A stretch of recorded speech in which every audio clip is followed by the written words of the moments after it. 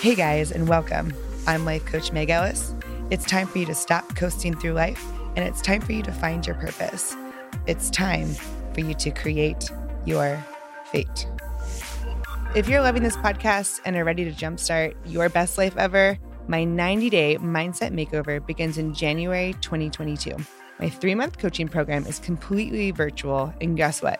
Registration is now open. Head over to www.letscreateyourfate.com or my Instagram page at Let's Create Your Fate to apply today. Any soda fans out there? Or for my Northeastern friends, any pop fans out there? You know, after being a dental hygienist for so many years and a fitness professional, I really do try not to drink too much soda. But I will say this, there's something about 102-degree day in Houston in the middle of the summer that leads me to grab a really cold Diet Dr. Pepper at the checkout counter of H-E-B. Anybody else? And I probably do this, 6 to 10 times a year, drink a Diet Dr. Pepper. And I don't even know what it is about this particular soda that I love, but I recently found out that there are 23 flavors in Dr. Pepper. Did you know that? And even better news, right? I've recently found out too that 3 of the flavors are carrot, prune, and tomato. So winning, that's healthy, right? This is great news. Anyway, the point of my story is, I'll be checking out the grocery store. I grab one of those Diet Dr. Peppers in the counter. They always get me these little refrigerators. And, they ask, hey, do you want your soda? I'll just throw it into my bag. So I toss it into my purse and then toss my purse into the car in the parking garage. And the purse is rolling all around the floor. By the time I get home, I park my car, throw the purse over my shoulder, get into my apartment, slam my purse down. Should really take better care of my things. But, I reach in for the Dr. Pepper and what happens? It explodes everywhere, every time. And this has happened countless times. I really should have learned. But, when I was thinking about this podcast topic of holding on to negative emotional energy, all I could think about was my poor little bottle of Diet Dr. Pepper. Right? Do you ever feel like this? So rattled up inside, but you hold it in and you start to fizz up, but then the lid's still on. So the pressure just builds and builds and builds, and then you never let anything out. But oh man, when you do, boom, everywhere. And that imagery, that beautiful picture I just painted is what I will be referring to as an emotional purge. When you don't express your emotions and they just build and build and build. But at some point, they will come out. It could take days. It could take weeks, months. It could take years. But they will come out. Trust me. I've walked around feeling like a shaken up bottle of Diet Dr. Pepper for years, and I didn't even know it. And you know what? You might be too. Do you know if you hold on to your emotions? Do you just push them down, ignoring them, thinking, hey, they'll go away on their own. It's not that big of a deal. It's not worth it to address them. Or I don't want to appear weak. I just want to move on and be happy. Others need me to be there for them. So I'll just deal with me later. Any of those sound familiar? Maybe you do. Maybe you do and you just don't realize that you're doing it. But something just feels off or restless or unpeaceful. And I've been there, y'all, many times over. And I see it all the time when I coach people. And each personality is different. But for me, it was the fact that I didn't want to face the sadness. That's hard for me. If I continued to live my life the normal, quote unquote, way, that what had made me sad would eventually get dimmer and dimmer and dimmer and just go away on its own. And you know what happens? The literal exact opposite. But it doesn't have to be this way. What if you could learn how to face those scary emotions and instead of pushing them down, you let them out in a very positive and healthy way, right? We have to let these emotions out. We have to learn how to let them out. So, you learn how to let them out so you don't feel trapped in your own body, in your own house, in your own life. You have to release them. And today, we'll start to figure out together how to do that. So say it out loud. I am ready to release my negative emotions. And today, I'm actually going to expand on a personal story that I've mentioned in the past. It led me to pushing my emotions way down for years. And everything was, seemingly okay until it really wasn't. And this is the story that I've mentioned. It's from 2010 when I dated a guy named Joe who was a Marine. I've never, absolutely never in my entire life been in love with someone in my entire life. He was 1000% my soulmate. And we'd actually grown up together in the church. He was my very first kiss. We were outside at a camp or something. But, as we got older, we went our separate ways. I went to college and he went to the Marines, and we reconnected years later. And we had this connection to this day, like something I have never known. And we fell in love. And he ended up, later on getting deployed to Afghanistan. And he got deployed it was April, and he was coming home in October. And the plan would be, I would move out to San Diego, and we were going to get married, and we had it all planned out. I moved home, didn't release my apartment, and, we're waiting for him to come home in October. And at the end of June, his vehicle actually ran over a bomb, and he never came back. And 23-year-old me did not handle this very well. I immediately began intense medication for depression and anxiety. And on top of that, I self-medicated with alcohol, a lot of it. I completely spiraled. I became a bad friend, bad family member. I couldn't think straight. I rebounded with men over and over. I couldn't be alone. And I eventually met and married the man who is now my ex-husband. So we can all see where that went. But, I'm not giving excuses to anyone, but I carried that trauma around with me throughout my entire marriage. And honestly, if I look back, I don't even recognize that person. Did I look sad and depressed all the time? Absolutely not. I was happy. I was leading others, but I was numb. I swept my own emotions under the rug and thought, hey, if I don't bring attention or awareness to this, then they don't actually exist. I could carry on in my life and be just fine. And everything was fine until it wasn't. And I'm going to just fast forward here and just kind of skip over some things. But let's just say I ended up getting divorced and spiraling even more. One actual good thing that came out of this whole thing was the fact that I quit my 9-to-5. It was making me very unhappy and very unfulfilled. And I entered into full-time fitness. I was teaching spin for a national franchise, training the local market to be instructors, and I did this for a few years. And then I eventually outgrew that role and decided to join SoulCycle, which, if you're unfamiliar with SoulCycle, it's basically like the OG, like top indoor cycling company. And no, I'm not biased at all. But anyway, it's very elite. And even the audition process is just crazy. I think the year I auditioned, or the time I auditioned, I think at the time it was quarterly auditions before COVID, but quarterly auditions, 5,000 people applied. They audition around 500 people in about 6 or 7 cities, nationwide. And a little over 30 people passed. And if you pass the audition, then you actually move to New York for a few months and you begin training. And this training is just crazy. Cycling for hours and hours throughout the day. And, you're teaching to everybody else in the training group, and it's very intense. So, fast forward, it's 2019. I auditioned for SoulCycle. I moved to New York to train. And one of the days that I was there, a few weeks into training, I just started sweating. I'm talking like profusely sweating. I mean, I've always been like a sweater, but, I'm not one of those people who looks beautiful while they work out. Those people, yeah, I'm not one of them. But, I'm talking about like, I could not stop sweating. Puddles on the floor sweating. And I have never done that. I've been teaching spin for years at this point. It was summer, sure, but I was also coming from Houston. So it was actually kind of a nice break from the heat. And I mean, like, sweating. Oh, it was insane. So, while I'm staying there, I'm bouncing around. I'm staying between some friends' house who lived in the city and, staying with different friends.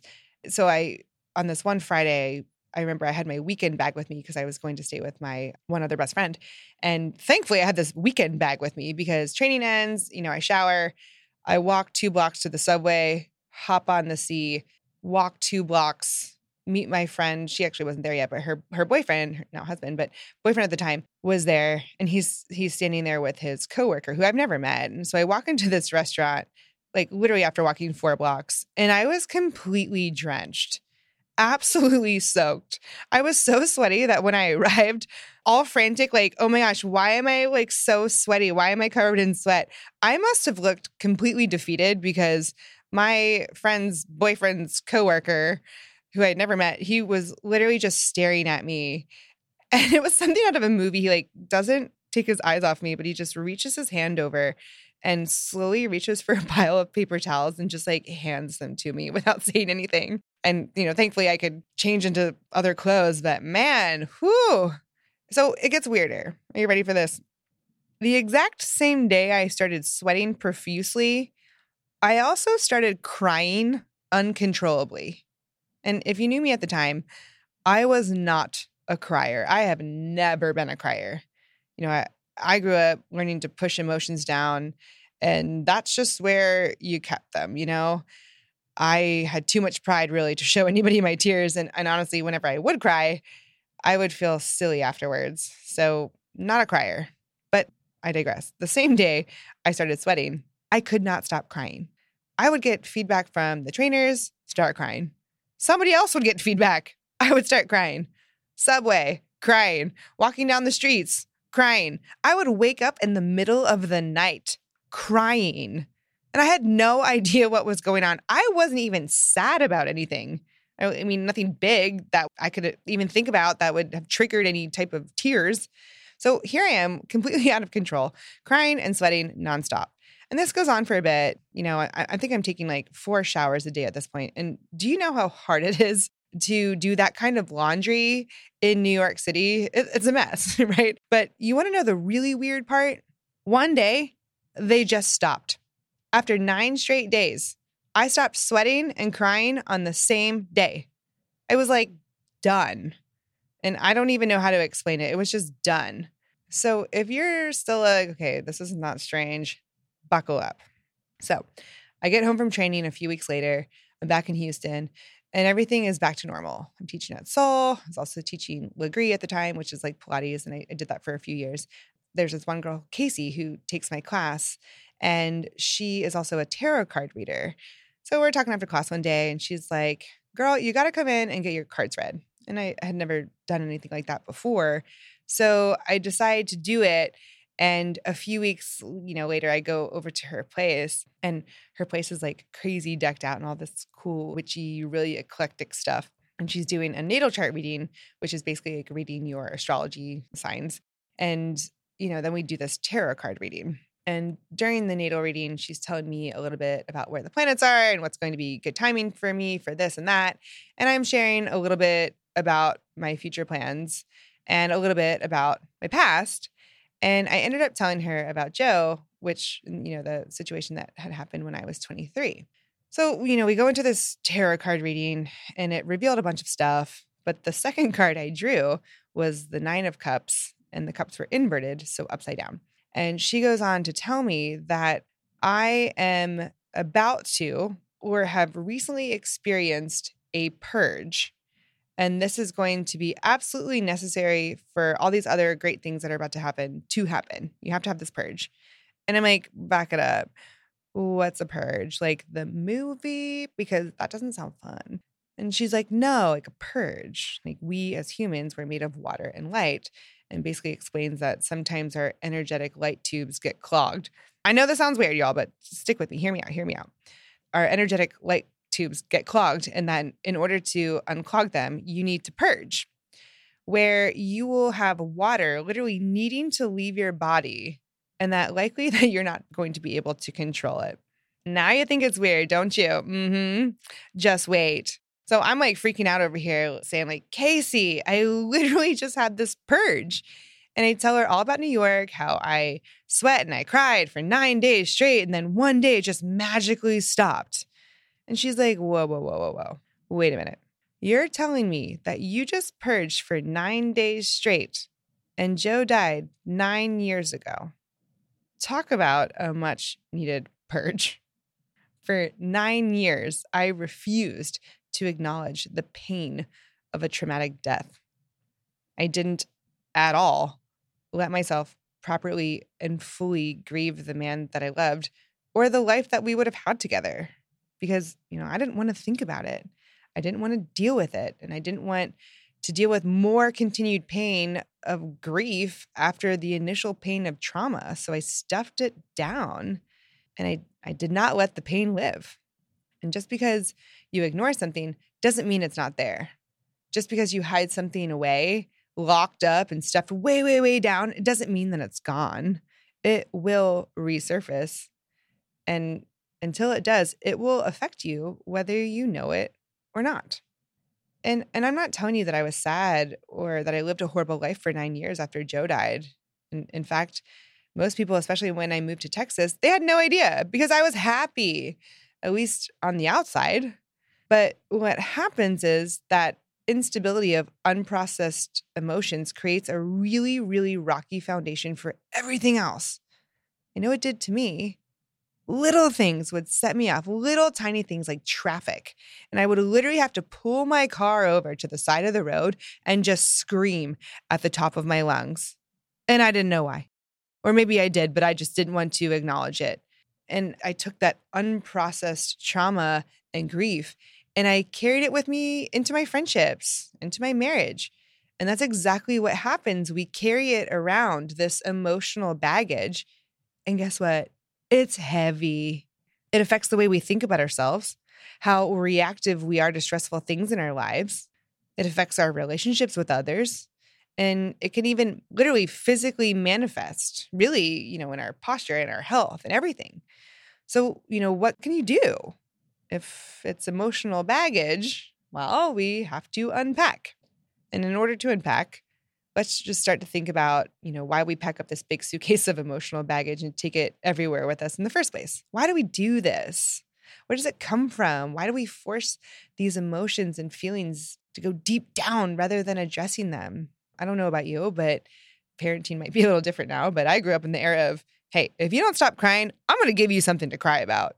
I know somebody out there feels that. My family didn't talk about feelings at all. Very loving, very happy home, but feelings? Nah. And, sometimes we grow up in this environment where little or no room is given to experience and express emotions. And perhaps you learned at an early age that emotions are wrong or they're shameful or they're weak. And maybe you were raised by someone who never expressed or validated negative emotions. What happens is we take these negative feelings because they don't go away. We take these negative feelings into adulthood and feel like we don't have an opportunity to express them, right? We feel ashamed, invalidated, embarrassed, weak. So what happens? We keep them in. We internalize our feelings and we take these behaviors with us. And unless we spend some serious time bringing awareness to some of these habits, we can stay stuck in these ways forever. But thankfully, that's not our only choice. And one of my favorite people in the world, who is one of my mentors, she's my life coach, Dr. Susan, she's been on my podcast. She definitely will be again, but she said something once and it really stuck with me. And she said, if you don't let something live, it can never die. If you don't process the emotion and give it life, it will never die. And you will carry that around with you forever. And if you're thinking, hey, I think I might be doing this, but I'm not really sure if I am, how do I start to unpack? Let's back it up. How do you know if you're repressing your emotions at all? And I'm going to quote positive psychology on this one, but repressing emotions can affect your patterns of thinking. Maybe see if any of these apply to you. You believe negative emotions are something bad, weak, or embarrassing, or should not be expressed.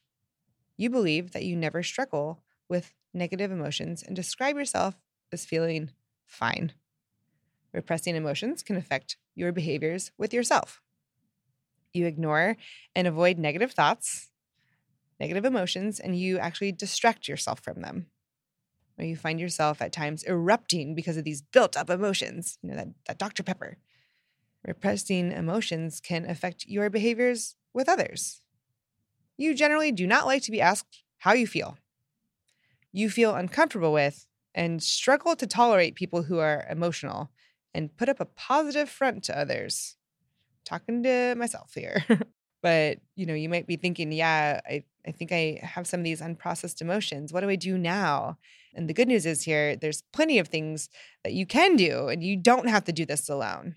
You can unpack by getting to know how your emotions feel in your body, right? Anxiety, muscle tension, defeated posture, the pit in your stomach, fatigue. These are all signs that your body is giving you that, hey, something is not okay. And if these feelings are repeated, just start to become aware of them. And then you ask, okay, what's triggering them? And then can you look for any patterns? Because if you notice a pattern, then you can take preventative action. Example, here's one. And this is a small example, but you have to speak in front of a group at work or on a call, and you're feeling really anxious. Rather than pushing that down, you take 1 to 2 minutes to meditate or give yourself a little pep talk in the mirror, or even just take a few big deep breaths before the call just to center yourself. You can unpack by understanding that negative emotions are actually not bad things. It's not a sign of weakness, and they're temporary.